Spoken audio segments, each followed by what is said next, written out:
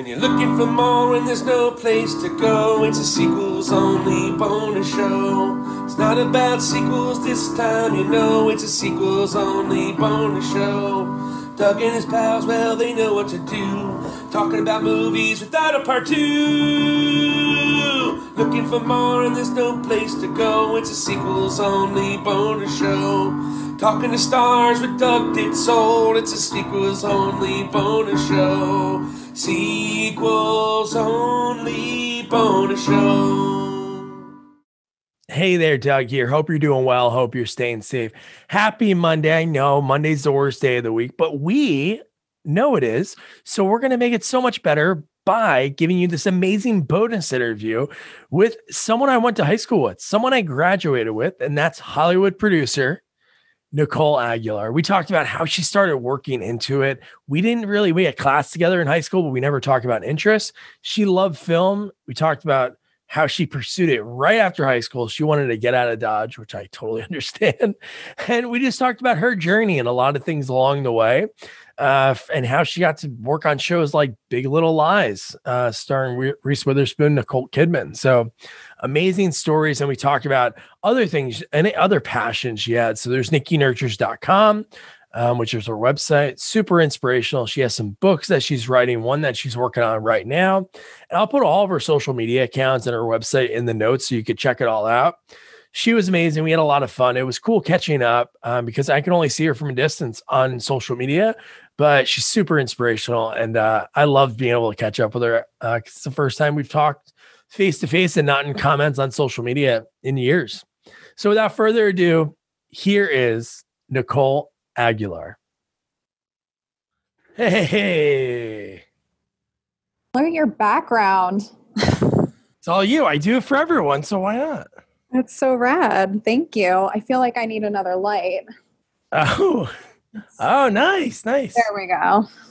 Sweet. This is awesome. You Freddy Krueger-esque. I did. I told you I might show up in costume. And I like it. It's better than I did. I just took an old shirt and put knife slits on it and stuff. Yeah. This was my attempt at the slutty Halloween costume, but I'm so short that it's just a respectable dress. That's sweet. So I don't know the last time, so we'll just start right now. So I can't even tell you the last time did you ever stay in town after high school? No, I packed up and left 2 weeks after I graduated, just kind of on a wing and a prayer. That's rad. So we'll start from there. So growing up, we went to South Plainfield, New Jersey. So you did drama and all that, right? Yeah. And sang. I was super into the arts. I tell everybody that out here that thinks I'm cool that I'm I lettered in marching band. So I don't know if there's a cool bone in my body, but I did marching band. I did regular band, choir, drama. I was, always in the arts, and I was a film nerd. Nice. So there's a lot of cool people in the marching band. Tom Kazula, Basil, Bubnick, Lamai. Yeah, for sure. There were a handful of us that were pretty rad. So from there, what did you do? Where'd you go to school, or did you just go right out there and? So I decided to go to film school, and I went to the Savannah College of Art and Design in Georgia. Oh, sweet. Why Georgia? They had one of the best film programs in the country other than NYU. They were, ranked really high. And I don't know if you've ever been to Savannah, but we love it. Absolutely gorgeous. Oh yeah. And, it's just such a rad little town. And, it was a great experience in the film department there. And I concentrated in producing and screenwriting and, taking all the other classes like you would for cinematography and lighting and field and, all that. But I really loved it. And, like I said, 2 weeks after I graduated, I was kind of deuces, New Jersey. We're done. That's great. It's probably the best thing you could have done. Savannah is we stopped there when we moved out to Portland the second time. And it was so cool. And then we always watched Midnight in the Garden of Good and Evil. And you just there's something about that city, and not a lot of stuff is set there. It's such a funky, cool town. Yeah. Oh, and I love Midnight in the Garden of Good and Evil. And I feel like whenever I'm like, homesick for Savannah, I watch Forrest Gump. Oh, yeah, that's true. Yeah. So how many years were in, so is it 4 years? 4 years. And then I've been out in LA for 11. Sweet. So what was your first step? So obviously, like some of the people I talk to, they're like, I want to try acting. And they like fall into it, or they're just like, they knew somebody and they started writing because they were English majors. So like you being dedicated, going to school for it, what was your first step going out there? Did you have contacts from going to school at Savannah? A couple, but not enough, I'd say. And it was kind of a wing and a prayer, as many of my college friends did. We're just like, that's the place to be. So we're going to go and we're going to figure it out. And I think, like many people, I started off as a PA, production assistant on set. So I did, some freelance work and wound up landing in an office setting, Skip Film, which I don't think that they're still open because the owner of the company now is like the CFO for El Rey Network. Oh, okay. But, I worked with Skip Chasen. He's just an awesome editor. And they primarily did trailer and TV creative. So they're the people that cut all the spots together creatively. And then they had a small reality TV section that I wound up being able to transition from being like basically an assistant to post-production assistant for them in reality. And after that, I went to another trailer company and I was hired on as an associate producer. So I was able to kind of run some more low-key theatrical campaigns. I did Scary Movie 5. Oh, wow. I just watched Scary Movie 4 because that's our next movie. Look at that, Scary Movie 5. Yeah, the highlight of my career, maybe. I don't know. So just to backtrack, so like when you're doing like the PA, do you remember like the first thing you PA'd on? You said it was a show? So funnily enough, it was before the time that there was like tons of internet content. Yeah. So it was a small sort of, there's shorts of internet wellness type of videos or internet reality sort of things. And it was kind of like a new niche. And it was for MSN. Oh, cool. And then I did work on Celebrity Holiday Homes on HGTV. Was there anybody that you were on set for that or? Yeah, I wasn't on set PA and it was in Holly Robinson Pete's house. Oh, yeah. She's awesome. Yeah. So they came in, with a designer and it was like the middle of the summer in Los Angeles and we're setting up a Christmas tree and not to give away all the Hollywood secrets, but it was probably fucking July. Yeah. But yeah, so I did that. I think there was one other, it's like kind of a blur, a commercial when I was in Savannah. And on-set stuff is a beast. Like the hours are long, but the good thing about that is like once you're done, you're done. Yeah, yeah. So once I started to transition into those more, office jobs, it's like, oh, I have to keep my cell phone on 24 hours a day. No, I was trying to remember the first time that I was like, man, when did I know Nicole like worked in LA or did anything like that? And I wrote down, and this is like way after, but now I remember you just mentioned that. It was like a dog show, right? Wasn't it like some kind of animal show? So I did, it was probably, I think it was 4 years ago. I had a little stint up in the Bay Area and there's a small production company up there called Indigo Films. Oh yeah. That's what it was. I wound up working on Nat Geo Wild shows. So I did, World's Greatest Dogs, dogs all shapes and sizes, Unlikely Animal Friends. And it's actually a lot harder than it seems. Like everyone watching it's probably like, oh, you just like go out and you shoot these like cute little animals. But when you think about it, like it's National Geographic and all of your statements made in that show need to be fact checked. So that was part of my job, was to go through the script and annotate everything. And then you hand it into their legal department and they go, okay, this is fine. You have to take this line out, or, you know, find another source for this and we'll let it pass. And, you know, it was a huge learning experience. And it's nice to work on stuff like that where the network and the studio have such a high bar for what they're putting out on television that like, even if it's World's Greatest Dogs, all of that information was vetted. Pun intended. But no, it's true. That's cool that you like, that's pretty wild. So you had to make sure, because other shows don't do that. Like I interviewed people at, like, one girl had like a small bit part on not ER, Grey's Anatomy. And she said like her sister's a nurse. And she's like, the lines in the show, like, were not like what nurses say, like the phrases and stuff. It's funny how that happens. Even like when you watch a movie and you're like, all right, wait, that cup was just like halfway full. And it's weird how those things pass, but it's crazy for a show like that. They're like, hey, it better be exact. Yeah, no, exactly. And, you know, it was a great opportunity and I really liked my little stint up there. And, you know, it's a freelance stuff. So in between the Nat Geo shows, they would try to keep me busy so that I was employed the entire time, so that when the Nat Geo show came back, they would just shift me over. So I wound up doing some like post coordinating for Sex Sent Me to the Slammer. Whoa. Yeah. I heard Sex Sent Me to the ER, but that's crazy. Slammer. Yeah, you know, it's just like a bunch of people having sex in public and getting arrested. And, you know, I came in on the back end and they're like, oh, I don't know if we have room to fit you in the credits. And I'm like, that's fine. So so you have credits, obviously. It's on IMDb. What is it? What name is it under? Is it just your name? I couldn't find anything. Yeah, I'm just Nicole Aguilar. I don't have an IMDb page. So I probably should.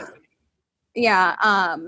But yeah, I have credits all over the place. Yeah. Cause I was going to say, I remember the one was like Little Big Lies, right? Oh yeah. That was, and I was like, I remember all these people saying something. So I'm like, that's her name. And I was like, oh, maybe she changed it for something, but cause usually they tag people in it, but yeah, you should make one. So you have everything on there? I absolutely should. And like go through the Rolodex of things that I've worked on, because I just did another podcast for the University of Houston's communication department.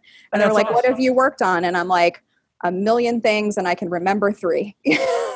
Yeah, no, that's true. And some things you wouldn't even believe wouldn't be on your IMDb, because I interviewed a casting director.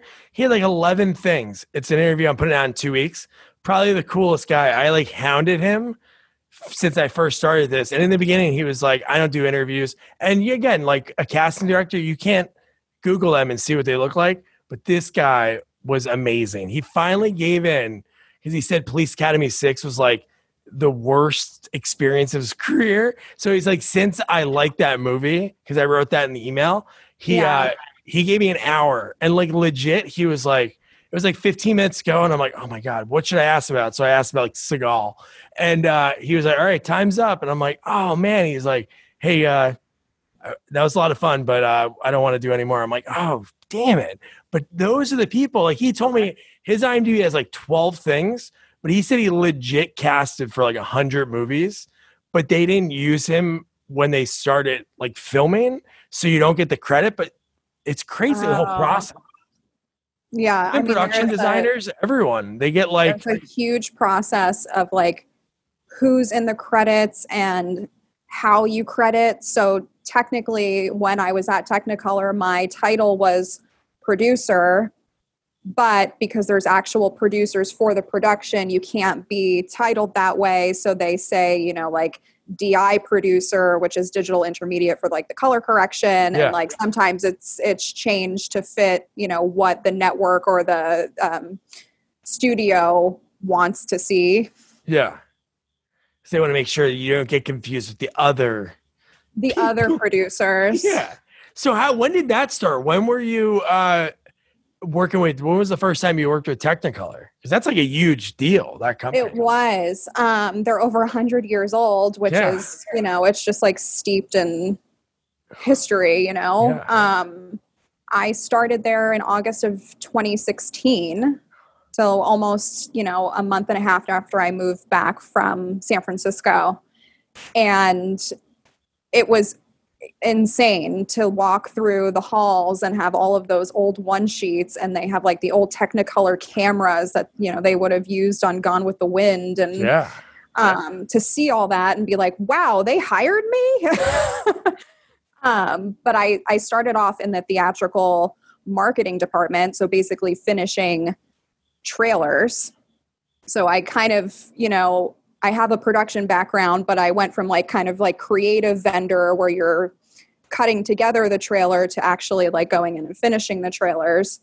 And it was a great experience. I caution anyone going into that, like over the age of 25, it may be a little bit difficult because of just the nature of how marketing runs for theatrical releases. It's, you're always a day late and $1 short, and, VFX are late and the director's upset last minute. And, I constantly kind of felt like I was in a room that was on fire and everyone's spraying gasoline and you're like, what are you doing? But I worked primarily on the 20th Century Fox account. That's so awesome. I did Logan and I did Kingsman Golden Circle, and just their big tent poles. Probably my favorite was Bad Times at the El Royale. Yeah, that's what I wrote on here. That was one of the first things that I thought I saw. But then once you started talking, I remember like the animal shows. I'm like, oh yeah, but yeah, Bad Times. I think I watched that movie because you shared that you worked on it. Yeah. And it was, it was just a great experience because very rarely do you have filmmakers that are collaborative and, everyone is even keeled. Yeah. And, they walk into the room and everybody kind of feels like family and, there's a give and take. And the DP Seamus was probably my favorite person by the end of it. He just had like the best attitude and, that brogue of his. And when he would call me in the morning, like, hi, can I come up and see the trailer before, Drew gets here? And I'm like, sure, why not? Come on up. It was just, we did a lot of work on that campaign, but it never felt difficult. And even when the hours were long and I'm still in a theater with the director at, 10 o'clock at night and I have deluxe, like, when are you guys sending it to us? And I'm like, I don't know. Like, it just, Wow. it felt fine. But yeah, that's how I started at Technicolor. And then I transitioned into their episodic broadcast department to do TV shows and stuff for streaming. So it was basically taking my knowledge of finishing a trailer, which is, the smaller kind of chunk. Yeah. And bringing that knowledge to episodic and learning their workflow, because everyone is different in their own sense. But, your SEAL team that you're coming out with an episode every week is different from like a Netflix or HBO where they drop all the episodes. So it's, there's like a give and take and, a little bit of dancing that you have to do. But that was also a great experience. And, Big Little Lies was huge. And my cousins were like sending me screen grabs because they didn't know that I was working on it. And they're like, your name is in the credits of an HBO show. And I was like, I know. And like, it almost put me in the grave. But to work on stuff of that caliber is, I think what everybody works toward. Yeah. And it was definitely an interesting experience. It was hard and difficult at times, but I think getting through that made me a better producer. And then eventually I was splitting my time between the episodic department and theatrical. So then I was doing TV and movies. Wow. Just because, I always want to be an asset and I want to know, all the different intricacies of each workflow and the process and the systems behind it. And they were testing out the idea of having producers that could float and do both. And, not everybody wanted to, and it wasn't a requirement, but, I'm I'll do it. Hell yeah. Why not? Like, let's try. And if it crashes and burns, then we know that this isn't, the right thing to do as a company, but, at least we try. And, I enjoyed it. The pacing for the two things are very different. For a theatrical project, you have, months and maybe over a year, and everything is kind of spaced out. And then with episodic, you're way faster, which I think the marketing side of what I was doing made me able to kind of just touch and go between the two. Yeah. So when it came to what was the process for like the trailers? Like you guys would all get together and be like, all right, like you would see these movies, right? So you'd watch these movies too? Yeah. So on the creative side, when you're at a trailer house, you would get preview cuts of the movies. Sometimes if they didn't have a preview cut yet, they would send the script over to you. So you would read the script and kind of, obviously use your imagination and think of, all right, if I'm going to create a trailer off of just what I'm reading, I want to pull this dialogue, I want to pull these imageries. And essentially when you get the actual preview cut or whatever they're sending over to you, sometimes it's the dailies, and you go through and you cut everything together. And then what happens on the finishing side with, what Technicolor does is that trailer vendor will send you hopefully what the locked trailer is, and you rebuild it with all of the high resolution footage. Oh, okay. And it's all, camera native. So basically what happens after we build it is that it goes to a colorist and they apply, whatever LUT to it. They grade it to where it's supposed to be or where they think it's supposed to be. And then you have the filmmakers come in and you review it and you make the changes on the fly. And then somebody's like, all right, ship it. And then you start running all of the deliverables and then it goes out the door. And it's similar to episodic and, full movies for theatrical as well, where you're getting the offline from production editorial, you're rebuilding it, you're grading it, and then you're sending it out. That's awesome. I love the fact that you're getting the dailies, which is pretty rad. But like, even if that's unavailable, so that's so cool. You're reading the script and you're like, wow, like visually, like, the way I'm seeing this, let me like highlight that because that'll be really cool to have in a trailer. That's awesome. Yeah, it's definitely a cool process. And every time I, would explain to people, well, what do you do exactly? I felt like I had to start at the birth of Christ for them to actually understand where I'm like, all right, so anything that they're shooting on set are called dailies. And they don't use all of that stuff, but, they send it over. And that's why there's so many times where people are like, so there was this whole scene in the trailer that's not in the movie. And I'm like, yeah, that happens all the time. No, it's true because you kind of sell yourself short if you're just like, I'm a trailer producer. You just say like the one thing. It's like people think of producer, I think, and they think something that isn't even close to what it is. So you have to mention like all the stuff that and there's a lot that goes into it. It's a long process, especially it's got to be even like you volunteered. You said nobody had to really do it, but it probably is pretty good because you have one that's like that long play, the theatrical. And then at the same time you have that, because I love that whole weekly thing. That's why growing up, I was obsessed with the whole system of like SNL. Like you go in on like there's no jokes yet. And then you're trying to figure it out.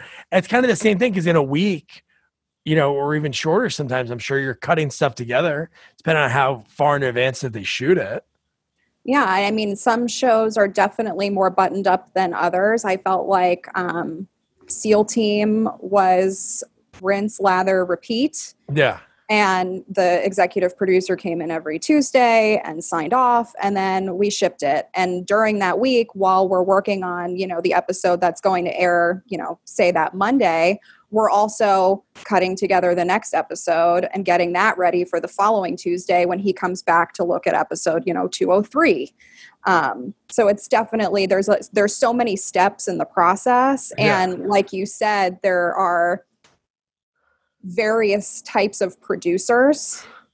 And I think that that's something that gets kind of overlooked, where it's like, you have your producers that are on the production side, making sure that the movie is coming together. You have VFX producers that are making sure that the VFX are getting done on time. And you have me that's making sure that we're getting it built and color corrected, and we're calling out anything that might be wrong with it and getting it shipped over to the, place that's wrapping the DCP or the broadcast network. So there's so many players. Yeah. No, there's like a big process with it. So you said you went to school for like obviously this and screenwriting. So all this time, obviously you're working a lot because it's demanding. You're working a lot of hours. Yeah. So are you writing at all? Are you writing any like pilots? I am writing. There was a stint of time where what I was doing was so consuming that I was exhausted at a certain point, and I just like didn't have that like chutzpah to keep going, right? Where I was like, oh my God, that's like the last thing I want to do right now is sit down and write a screenplay.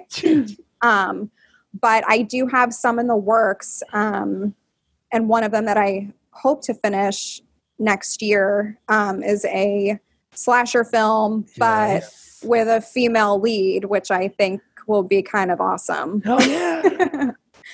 So yeah, we're definitely kind of picking up on that, which is really exciting. And now I've kind of structured my life to be able to do all of that writing while also working in post-production. Yeah, and it's pretty cool. And again, I don't know how long have you been doing, like Nikki Nurtures?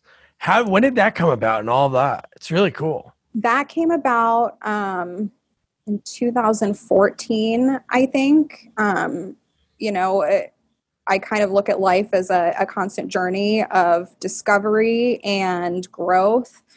And I had made, a lot of shifts along the way of my time out here and who I was. And I felt like people were constantly asking me for advice, which is fine. Like, and that's great that people are like, wow, you're like Buddha, like talk to me.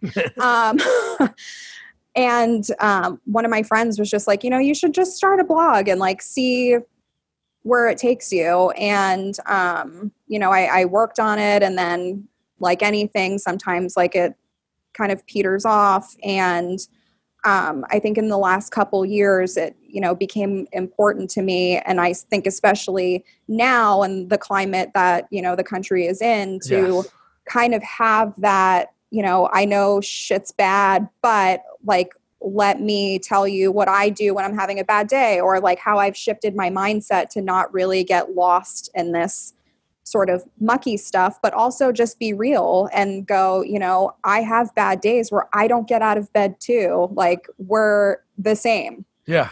But, at a certain point I go, okay, this is enough. And you get up and you wash your face and like you get work done, you go outside, you do your writing. And, it is a huge passion project for me, and one that I feel like I can also kind of encompass into my writing, because I do so much kind of personal development writing and wanting to give people tools for a better life, because at a certain point I can give you all the advice in the world, but if you don't have the tool to actually do it yourself, then it doesn't mean anything. So this year and the downtime that I had because of COVID, I was like, you know what? It's the perfect opportunity to finish those journals that I was working on. And I've been writing a book that I'm hoping will be done in January called You're the Reason You're Miserable. Oh, that's rad. Good for you. And just kind of like a sassy guide to navigating life's shifts.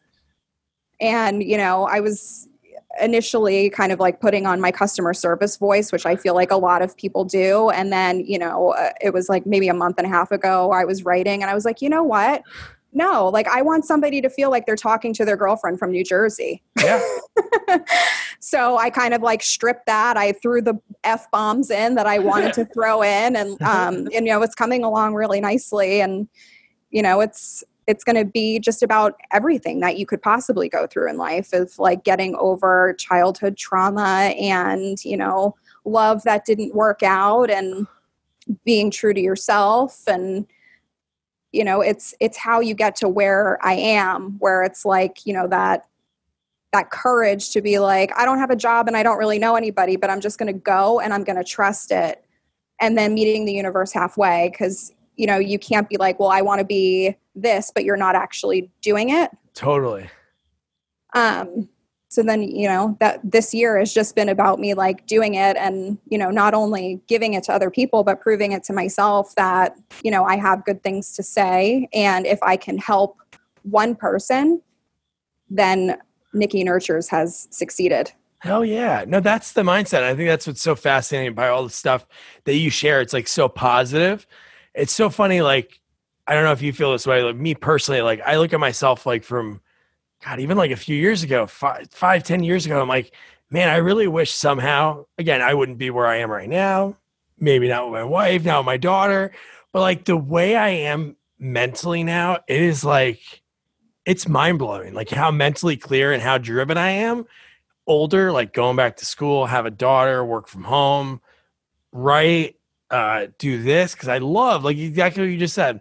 Even if it's somebody that listens to one of these and they're like, man, I really want to do this, or man, that was really enjoyable. Or even the people I interview, like I told you, that guy was like, he had this experience where on Beastmaster 3 24 years ago. And just hearing him talk about it and seeing the look on his face, it was like the greatest thing. And I went inside and told my wife, I'm like, Jamie, this is like the most satisfying interview I ever did. I'm like, it's like the coolest thing about it. It's like, and that's what I love about the Girl Boss spotlights. So what made you start thinking about doing that? I've grown to, I think that especially as women and, being younger and, I don't know if you remember the dynamics of our high school, but, just all of these girls competing with each other and, like who steals the guy and, all that sort of bullshit. Yes. And, sometimes that follows people into adult life. But for me and where I am now mentally, it was kind of like, there is room for everyone to succeed because all of our successes are going to be tailored to what we're doing. Yeah.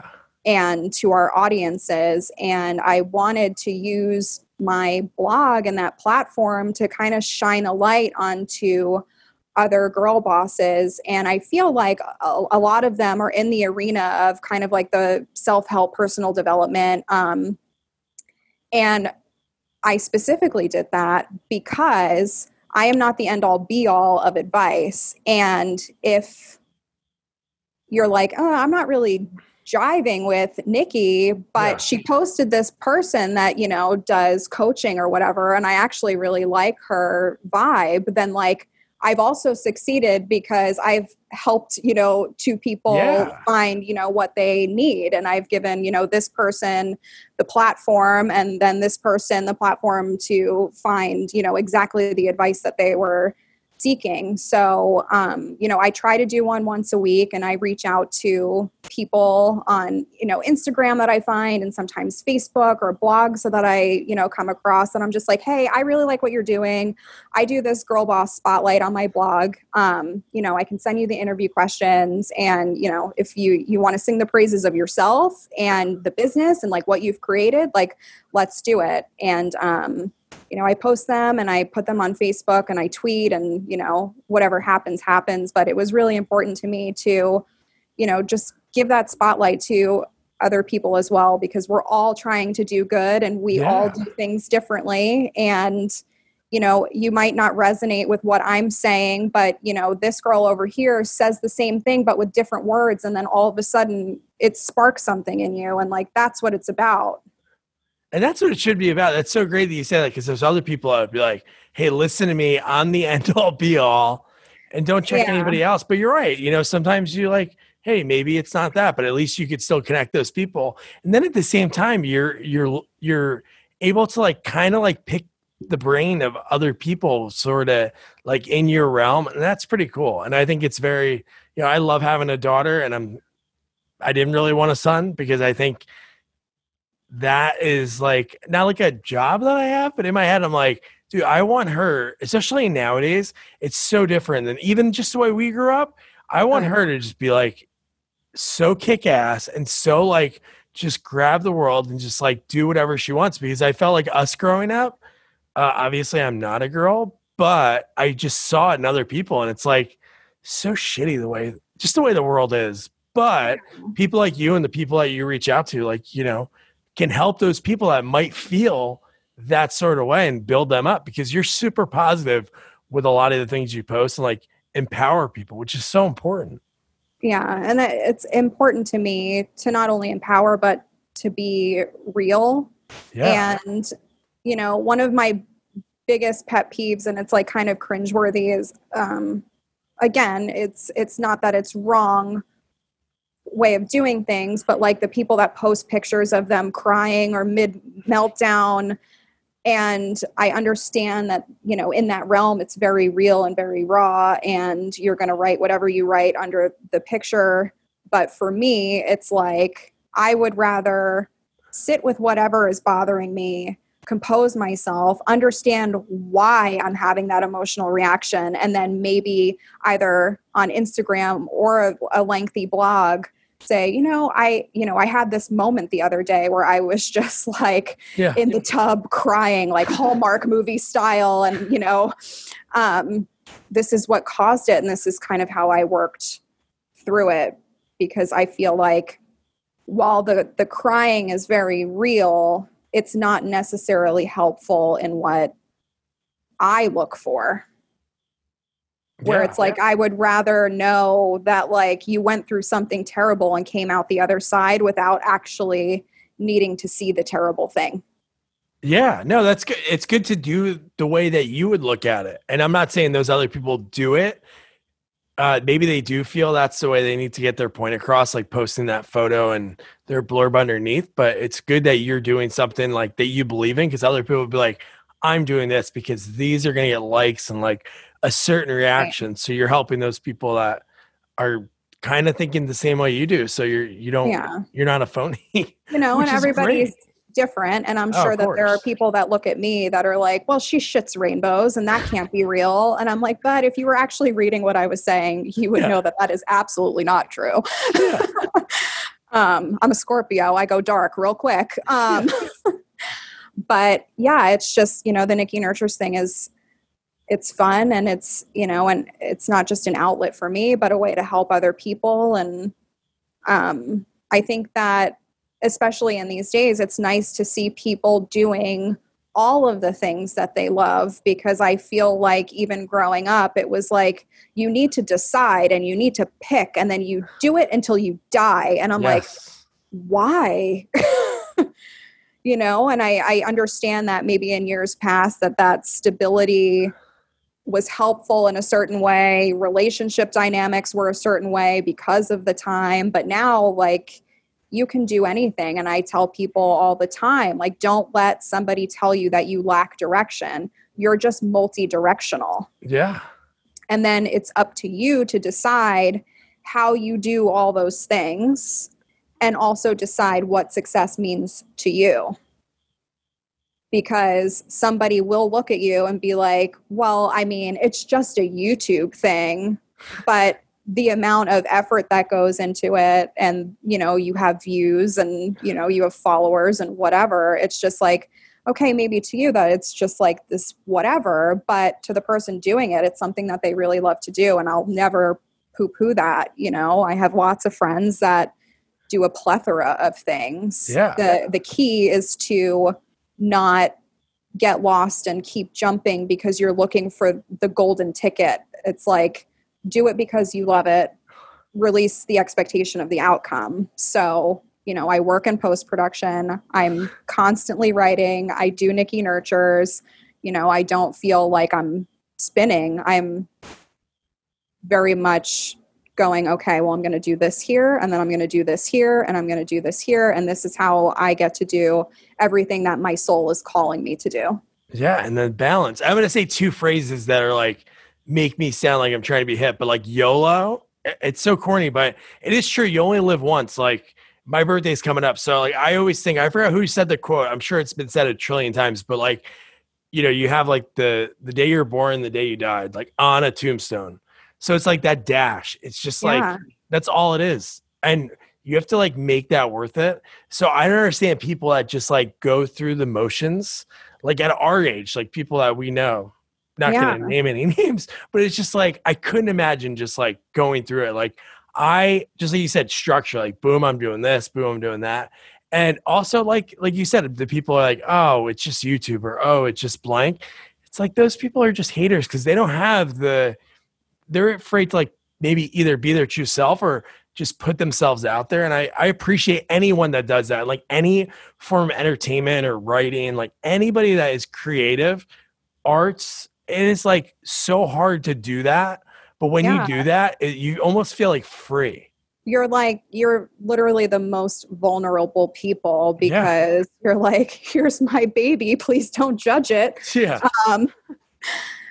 But yeah, you got to work through that, because I feel like there were points in my life where I was going through the motions, and that was when I was having like those most depressive states because I wasn't in alignment with who I am, and I was listening to the people around me telling me like, no, this is how you do life, until, one day you're like, no, fuck you, and I'm going to go like do it my way, and if it doesn't work, then I tried. But like, give yourself the opportunity to try and prove it to yourself. That's exactly it. Because if you don't try, like you can't, there's no like repeats, you can't like do it over again. It's just like, it's just going to be it. So for that dash. So Nikki, what are the other books? So you have like, I think this is really rad. So you came up with this idea because this is really cool. Yeah. So earlier in the summer, I self-published a cookbook because cooking is, one of my passions and something that I had folded into Nikki Nurtures because I was sharing recipes. Yeah. And it was, cooking was also the thing that kept me from murdering people, I felt like. And it's just such a huge part of like me growing up of, having that family that, the door was always open. You probably always had some sort of dinner guest that just showed up and they would pull up a chair, or the coffee's on, the Entenmann's cake would come out. Nice. And creating just kind of that, everybody's around the dinner table, and there's a lot of love in that. And there's a lot of love in cooking. Like you can't cook without love. Nobody's making hate sandwiches. Like it's not a thing, like if you could be mad at making the sandwich, but it's still because you love the person you're going to give it to. That's great. So I wanted, not just, my cookbook to come out, but also something for people to create their own. And it would be full of, your family's cherished recipes, or your friend's artichoke dip, or whatever it is, so that you have this keepsake and it wasn't the old school index cards. Yeah. And you could put it with all of your other cookbooks, and also something that eventually maybe you pass down, and everybody's name is in there of like, this is the recipe for chicken cacciatore from the kitchen of aunt whatever. And then it kind of becomes a history for your family. That's cool. I designed it. I actually put it together like overnight. Like I couldn't sleep, and I was like, well, I guess I'm being called to do this right now. And I was up till like 6 o'clock in the morning, and I designed the whole thing, and then I published it a couple weeks later. That's awesome. And then there's a few other ones on there. So what I'll do to make it easier, I'll just put all the links in the episode notes, and like whenever I share it and everything, and put your website and all your socials and everything. But that's awesome. Thank you. This has been so rad. Yeah, this has been fantastic, and I'm glad that we could talk about like all the things, Yeah. Nicole was really awesome. How amazing was that she dressed up because she saw in one of our reviews, I don't even know which one it was, that I dressed up, because it's fun to dress up for these things. Do 1 million people watch it? No. Close to 1 million? Yes. So it was cool that she dressed up like Freddy Krueger. If you're watching this, you saw it. If you're listening, she was dressed up like Freddy Krueger. So yeah, all of her links are in the notes so you can check it out. And don't forget to review, rate, share our podcast. Follow us on all social media at Sequels Only. And don't forget to check out our website, sequelsonly.com. Good night.